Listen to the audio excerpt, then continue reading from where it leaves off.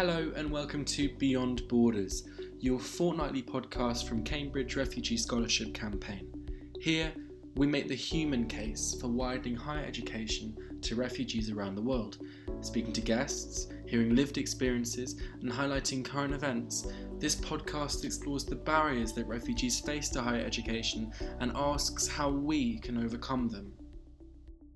And welcome to this week's episode, entitled Living Beyond Borders, where we're going to talk to two guests about just what it's like to be a refugee student living beyond and between the borders that our world has set out for them. And I want to talk about beyond or between borders. I'm talking about the spaces that refugees are given in our world to live in, and that often includes refugee camps. We know a little bit about refugee camps from the little bit of information that gets to us through mainstream media. I'm going to talk to Tigs, who is our community officer at Cambridge Refugee Scholarship Campaign, about her experiences working as a volunteer in a refugee camp in Greece. And just so we can ask a little bit more about what kind of a setting that is for a refugee student. Afterwards, we're going to be talking to Eyas Adi, live from Berlin, who is a refugee working for an organisation called Refugee Voices Towards Berlin. And Eyas is going to talk to us a little bit about his experiences living between European countries over his life and the impact that those transitions have had on his experiences as a student and as someone in employment. This should also help us talk a little bit about Germany's refugee policy in comparison to other countries and about Germany's so-called welcome culture, or Willkommenskultur in German, which essentially refers to the culture of welcoming that has defined, supposedly, Germany's attitude towards refugees in the past few years. So we'll talk a little bit about Eyas's experiences living as a refugee in that country over the past few years. First of all, a quick content warning about my discussion with Tigs. There's very brief mention of suicide in our discussion of the ongoing Napier barracks scandal in Kent. For those of you who don't know, I'll do a quick roundup now. In Kent currently, there are a number of former military barracks where asylum seekers seeking asylum in Britain have been sent. Now, currently, the coronavirus is presenting a host of issues to the asylum process, and very many asylum seekers are not getting their claims processed at all. And in the meantime, they have been, or a large number of them, especially younger single men, have been put in these army barracks outside of London. We're going to talk a little bit with Tigs about what that means to be a student in particular in those environments, and the toll and impact that living in those environments is having on refugees and asylum seekers at the moment in the United Kingdom right here. This is what Tigs and I spoke about earlier. Hi, Tigs. Hi. So can you tell us a little bit about what you do for the campaign? Yeah, absolutely. So I've actually been with the campaign for a couple of years now. Last year I was the secretary, so just kind of doing more kind of minutes and organising stuff. And then I really liked what the campaign was doing. I thought it was really, really important that this work goes on in Cambridge, which is quite an inaccessible space for scholars seeking sanctuary. So I applied to be the community officer. And so what I do as community officer is basically I'm a kind of point of contact for the Rowan Williams scholars, who are scholars who have faced some barriers to accessing education due to conflict or persecution here in Cambridge. And I'm just there for them to chat to. We organise events to try and just basically make the experience the most welcoming and kind of fulfilling one that they can have. And you've just come back from Greece, haven't you? Yes, I have. Yeah, I was in Lesbos during January. Can you tell us a little bit about what you were doing there? Yeah, so I was working with an NGO. There are still, despite what you don't hear in the media, there are still a lot of people crossing from Turkey to Lesbos, or attempting to make the crossing. And when they arrive, there is often a very slow or delayed response from coast guards. If they get into danger in the sea, the kind of same thing. There's often not a very quick response. and that can lead to a lot of problems. And so we are a search and rescue professional team that is based on the North Shore, and we can be called on in emergencies by the Coast Guard to help them with basically keeping lives safe at sea. That's been really difficult recently because increasingly there's been a lot about this in the news, but there's been quite a lot of hostility from the Greek Coast Guard, and generally with COVID, everything's been put on ice, so there's a sense that nothing really moves forward or backwards, and there is an increasingly right-wing government in Greece. Well, it's quite a right-wing government in Greece at the moment, and that has meant it's harder for NGOs to operate. Mm-hmm. Absolutely. And we heard a little bit last week from Zachariah about what it's like to study as a student in a refugee camp. From your experience working in Lesbos, what is that like for a student? And how did the fire in Moria last year have an impact on the prospects of students on Lesbos? Yeah, so in summer I was actually working with an NGO that does work in the camps, and that at the time that was Moria, which is quite notorious for being one of the worst refugee camps in Europe, and also Karatepe, which is a camp for vulnerable people that's a lot smaller, and people are selected that are particularly vulnerable that go to that camp. And at the time, there were a lot of education in initiatives in the recognition that being forced to flee your country for whatever reason is going to impact education, whether that's at the primary, secondary, or like tertiary level. It's going to have a huge impact on that, because I think one of the most important things about education is consistency. You know, going to school every day for 7 years, and yeah, there was a lot of recognition of that amongst both NGOs, international NGOs, like working in and around the camp. And also amongst the resident community themselves. So there was, when I was working in Moria, I would walk through the olive groves, which is like the kind of informal part of the camp that has kind of grown beyond the formal reception centre. And I walked past so many schools, like informal schools that were set up by people who are teachers, people who are qualified teachers back in their countries and wanted to keep going and wanted to educate the camp residents and the children, but not just children. I think it's really important that, you know, it's not just children who want that education. There's a lot of classes, for example, for Greek or English, and huge age ranges of people accessing that. And obviously the resources were incredibly low, but I think what was most obvious was the desire to keep learning, and that desire, even without enough resources and without enough opportunities, created initiatives, created informal schools, created, you know, people actually, some of the children were able to go to local Greek schools. So pre-fire, it absolutely was not ideal in any way, shape or form, but because there kind of been a growth of these informal schools in the camp, and then also access to education provided by the NGOs outside of the camp. With the fire, it just overturned all of that hard work that had been done by camp residents, and some local and international staff, and it just almost like you had to start from level one again, right, like ground zero. And you know, that's not to say that there is no education in the current camp. There are education initiatives that have been set up mostly by camp residents, but also by some NGOs. But the new camp is incredibly poorly placed. Number one, it's right next to the sea.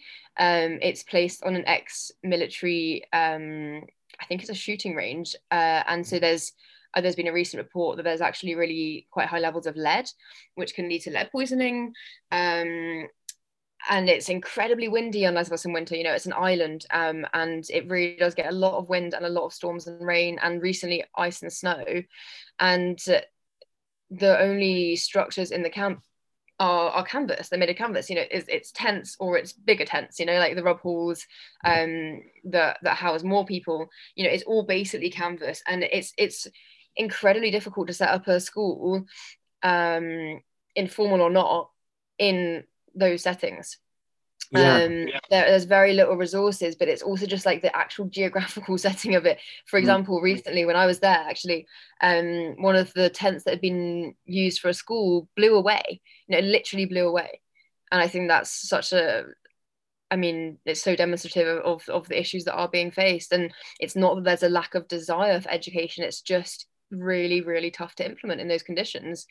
It's not safe, is that like, and whilst education is so fundamental to human rights, right? If you're worrying that your tent is going to blow away, the first priority on your mind is not always education, even if there is a strong like undercurrent of desire for that. Well, I think what that really, shows to the listeners, and it connects to what I talked about with Zachary in our last episode, is that it would be very easy to be mistaken, that, having an education is something that someone can just tick in a box, as in, they've either had one or they haven't. But of course, what your experience shows is that there's a whole range of fulfillments that need to be met for an education to be safe and effective. And how would you describe more generally, outside of just these camps in Lesbos, how do you describe more generally how suitable refugee camps are as a space for education around the world? I think that they are settings that are informal, and the fact is that we exist, especially here, for example, in Cambridge, in a very formalized institution, right? And so if, for example, and there's a huge contrast between the formalized way that we learn, here in the institution, but also here in our country and around the world, like education has become increasingly formalized. And so in refugee camps, there's this, it's very informal. And that creates a gap between. That creates a huge gap, right? And it's really hard to fill that gap. For example, you might have your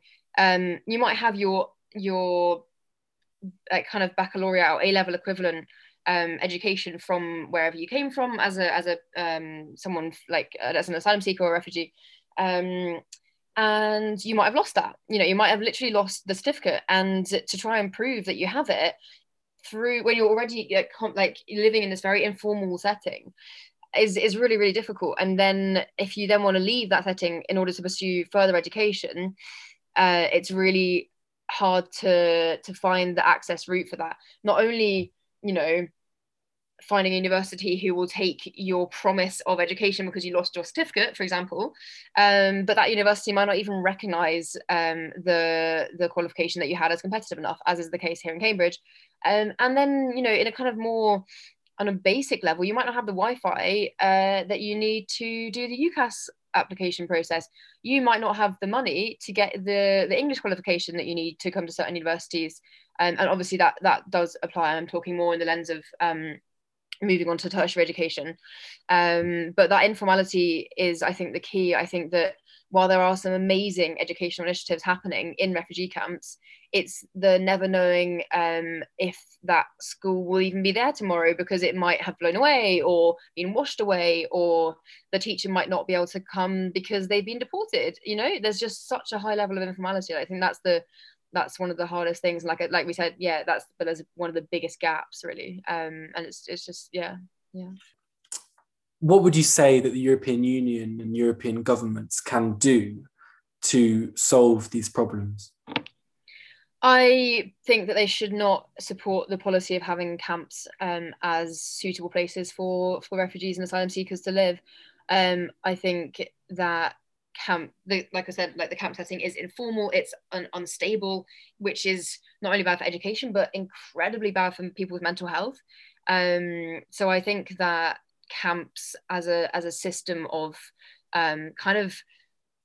it's basically detention, right? Like it's basically arbitrary and unlimited detention, keeping people in camps in inhumane conditions, when actually seeking asylum in safety is one of like the fundamental human rights enshrined in the UN Charter. And I think that by not recognizing that, by saying no, we I think, for example, the EU government says that the camps are not detention camps, they are places from which people should be seeking asylum. But the fact is the process has become so slow. People are living in those places for 2 years, and then they might at that point get rejected. So for all that heartache or waiting, all that time spent in a camp in that informalized setting, with that uncertainty, you don't even have a certainty at the end of it that you even get your claim. So I think that what the EU can do is to follow a policy of like no more camps, basically, and they should. I mean, it's difficult. Obviously, there are like huge difficulties with having basically like burden sharing mechanisms across the EU. But I think that should be something that is pursued more as kind of part of the solidarity of the bloc, but also including the UK, because we were really quite big players in making the hotspot approach, which is now implemented in the Aegean Islands, which has led to the creation of these camps. So I do think that includes the UK. And I think that, asylum seekers should be able to seek asylum in different countries. So they shouldn't be held at the edges, kind of held at the borders, the external borders of Europe. And they should be able to seek asylum wherever they want in Europe. As is their legal right. As is their legal right, contra the Dublin Agreement.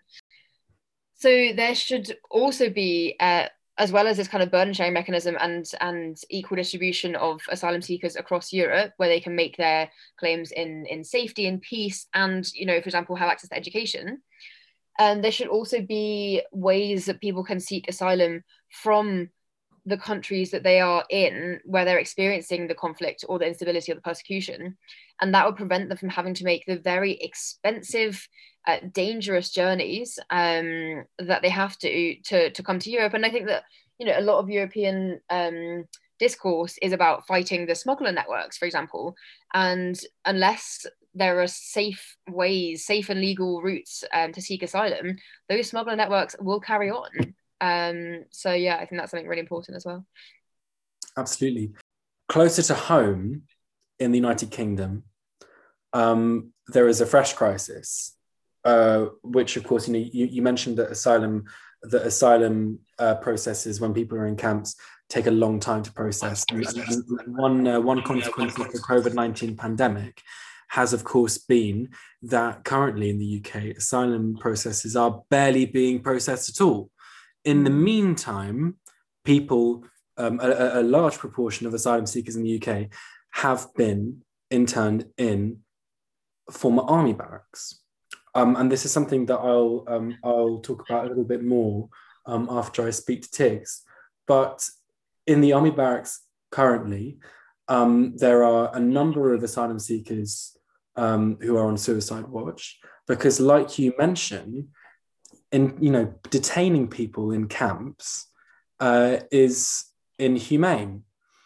So could you speak a little bit to the Napier scandal currently unfolding in the UK? Yeah, absolutely. And I think what's happening in Napier is an exact kind of mirroring of what happens in the Aegean Islands. It's this concept of the concept that keeping people in really, really poor conditions while they kind of go through the asylum process, there's the idea that will deter people from coming. This is just empirically not the case. Studies have been done to disprove that having bad reception conditions will slow down the flow of people. It's actually just empirically not true. And it's shows like a horrible disregard for people's rights and people's rights to exist as more than just kind of on more than just a basic needs level, right? Like, yes, they have a roof over their head. Yes, they have quite inadequate food, but it is food. But beyond that, they don't have access to education. They don't have access to even to NGOs have very limited access to those camps, to the Napier Barracks camps, which is basically, I think they are camps. And journalists have also been denied from reporting it. There was a story of a photographer recently who, when taking photographs of a protest, which some of the people who had been put in the camps were making, against having been put in the camps, a photographer tried to take a photo of it and was then questioned for hours. By the people in the camp. Yeah, and again, yeah, that's exactly what happened in Greece. There is a huge hostility against journalists and NGOs, and we're just seeing the exact same thing in the UK. And I think it's utterly unacceptable. It shows a complete disregard for both rights and also just the complexity of lives. And especially going back to education, a lot of the people in the barracks at the moment, a quarter of whom have had COVID. And that just shows how poor conditions are there. But a lot of those people are young, and they're at the age of kind of like around the early 20s, where you'd be seeking further education. Well, exactly, and I think that only just goes to show just how related these issues are. The point of this podcast really is to show people how a lot of the themes that they might be familiar with from the news, from newspapers, from whatever, from however they get the news. There are students among these populations as well. And as we'll discuss later with Eyas from live from Berlin, that it really is refugee students who face a set of challenges of particular severity and importance.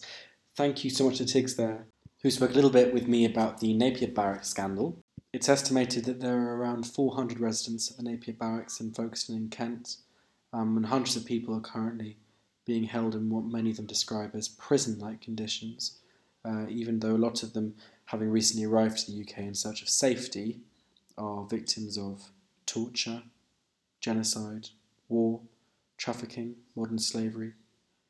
One person currently staying at the Napier barracks had the following quote: "Prisoners in prisons know how long they will be detained. We do not. Prisoners know why they are being detained. We do not. We have come to seek protection." Some insight there into events currently unfolding in the United Kingdom. I also spoke to Eyas Adi live from Berlin. Now, as I mentioned earlier, Eyas works for a refugee organisation called Refugee Voices Berlin, who provide tours for tourists in Berlin, in normal, non-pandemic times at least, of the city as it is for refugees in Berlin. Of course, as many of you will know, in 2015, Germany introduced a migration refugee policy which welcomed hundreds and thousands, millions in fact, of refugees to Germany. Now, with Eyas, I'm going to speak a little bit about his experiences working and living and studying between different European countries, and talk a little bit about that so-called welcome culture that I mentioned earlier. Eyas, you work for Refugee Voices Berlin, am I right? Yes, I am a volunteer in Refugee Voices Tours. It's an organization founded. It was founded in 2014. We are doing tours before Corona. We used to do tours every Saturday, a public tour in Berlin to talk about the. Of course. And before you started working for that organization, what were you doing? You were a student, right? Yes, I was a student, a medical student in Syria, and in 2016 I left because of the military service in Syria. I escaped from Syria. I went to you want the long version? I went to Lebanon, and then I was able to get a chance to participate in a workshop in Europe. So I came to France, and then I applied for asylum in Germany and started step by step, like finding my path here in Berlin, learning the language, and then trying to continue my education and find a job. And the initiative was kind of activism or voluntary work for me on the side. Of course. And you mentioned that being a medical student in Europe, how has that experience been for you? Well, it was kind of exhausting in the years of after 2011 because of my medical study. I was involved also in voluntary activities with the Red Crescent, the equivalent of Red Cross in Syria.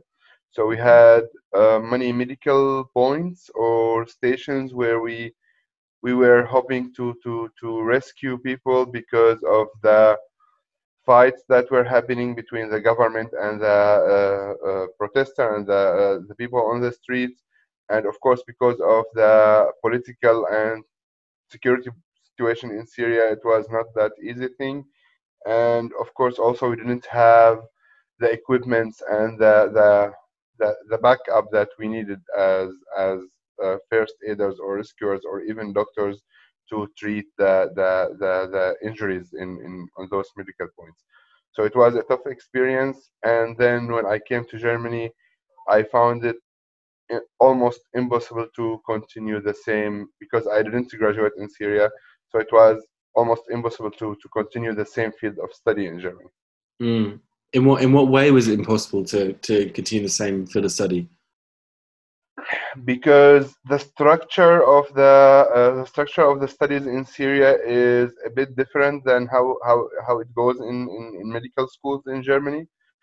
And the thing is that your best chance is, because I studied 6 years in Syria, I had only the graduation exam, but still in German universities, in medical German universities, they will not equalize, they will not recognize your studies.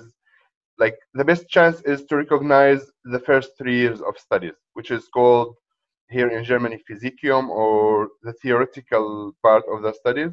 Mm-hmm. But German hospitals or university hospitals, they will not recognize any practical training you did outside of Germany or outside of EU. Sorry, not because maybe in the EU they will recognize it, but because it's in Syria, they will not consider it as part.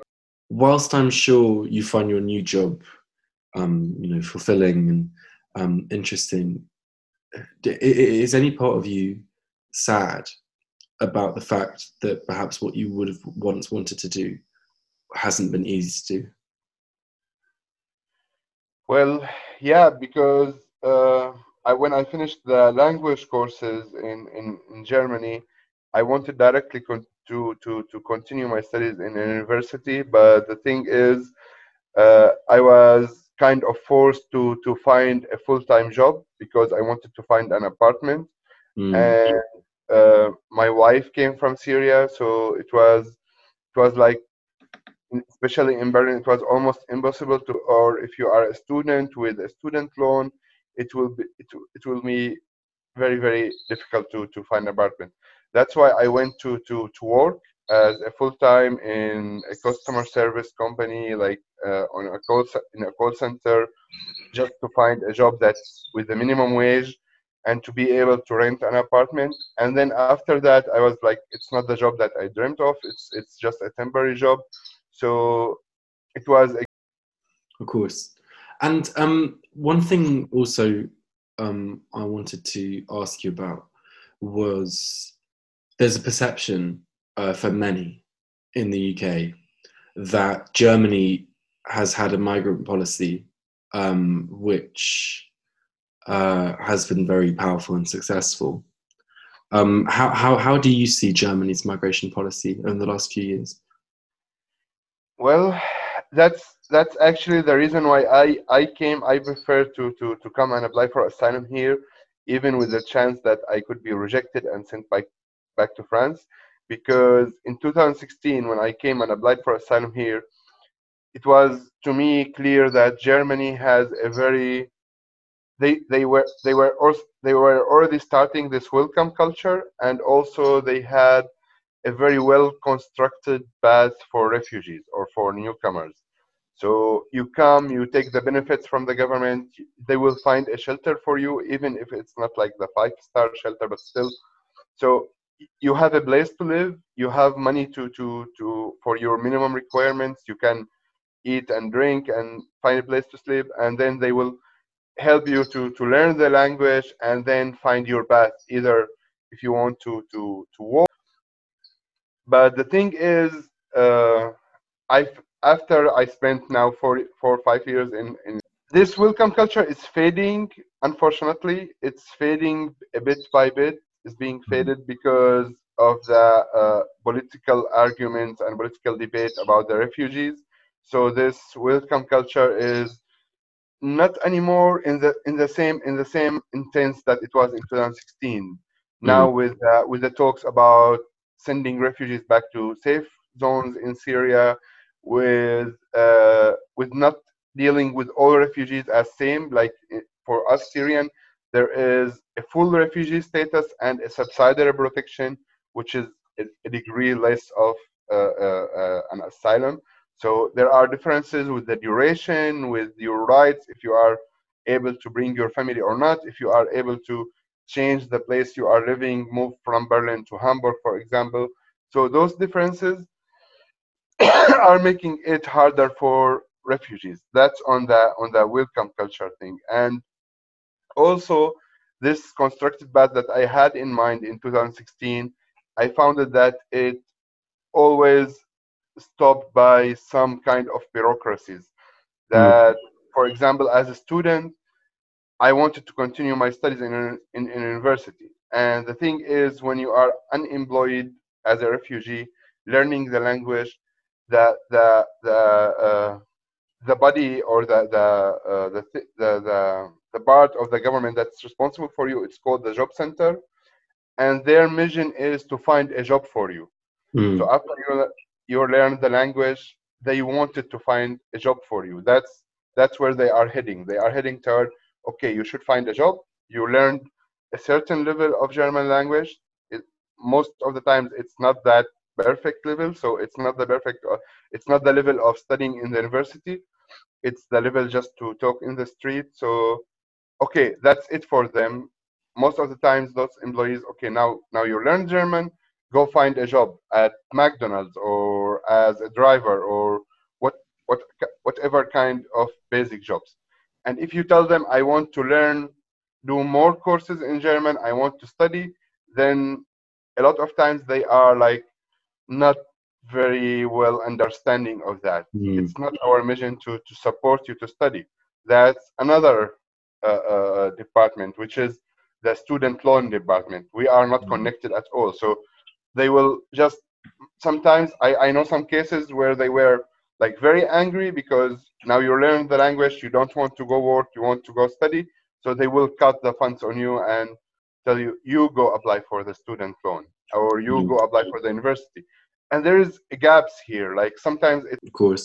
Do you think it's fair to say, from what you're telling me, do you think it's fair to say that there are many ways in which being a refugee student is harder than many other? yes, I think it's harder. I think the things that Germany provide for refugees to become student, as like the law is very good. Like we as refugees have the benefit of having a student loan, just like the Germans, Mm. just like the citizen here. We can apply for a student loan. We can get in German universities. Those are very good things, you know. But Mm. on the same time, as a refugee, you don't have the protection net around you. You don't have a family here most of the times, or if you have a family, they are refugees just like you, so they don't have a house or money or Mm. something to support you. And being a student, that means you are in the process of applying to student loans, which is a lot of paperwork, which is totally new for us. Even if you learn the language, even like if you ask Germans themselves, it's hard when it comes to paperwork with the government. It's written in very different language than the language you learn, and Mm. it's you have to know the details in it. And sometimes a lot of paperwork requests from a refugee to get papers from the home country, which is you fled from it, so it's actually very Mm. difficult to bring some documents or certificates from Syria because you already left Syria. It's already a lot of refugees left their places. Would you say that perhaps behind the welcome culture, behind the support systems, behind the structures that are there for you, there is, there are lots of moments of lack of understanding? Yeah, I think the number of refugees that came in 2016 made it like it was a bit, in my opinion, it's not something new to Germany, the word refugee and the newcomers, but still in this number that came in 2015-16, it was a bit as a surprise for them. The welcome culture, like on the everyday life level, for me in Berlin, I still feel the welcome culture until today. But on the paperwork and the official level, it's not there anymore because it was been, I think it's was been exhausting and very complicated for employers to understand how our paper are different than any other like European citizen paper when applying to a university, or our documents and how it's treated. It's like all those differences, all this bureaucracy in Germany, and because they just love paperwork in Germany, like in universities, with student loan, with the job center. So, and this very well, very strong relationship with paperwork. It's very different from the Syrian culture. So we can sometimes describe to the employer that it's like that or it's like this, but then they need something verified, a document that's signed from Syria, which is it's strange for them that we are not able to go to Syrian embassy, for example, and bring whatever document they want. So, and we can't. And that's the thing. Those people working in the student loan or the universities, they are not very well informed about how the situation is in Syria and with the Syrian government and with the Syrian documents and all of that. So I think here is the problem. Here is the complication that comes to Syrian students. But on the everyday life level, like with the people and with the students in the university and with the people on the street, I still feel that welcome culture. And I think maybe that speaks to the fact that large swathes of European populations are pro-refugees, refugees welcome, but that there are systematic issues with regards to even the continent's most successful and you could say most compassionate refugee policies, which present serious problems to refugees who live in those countries, and in particular, of course, refugee students. Thank you so much to Eyas for speaking to us earlier. And that brings us really to the end of this episode, Living Beyond Borders. I hope it was interesting, and I hope that it told you more about where things are going in the UK with regards to the conditions and environments in which refugees live. Some interesting comparisons there with the refugee camp system in other parts of Europe. And I hope that our discussion with Eyas about Berlin and Germany also offered interesting comparison with systems here in the United Kingdom. I hope that everyone's well, and we look forward to welcoming you back to the next episode.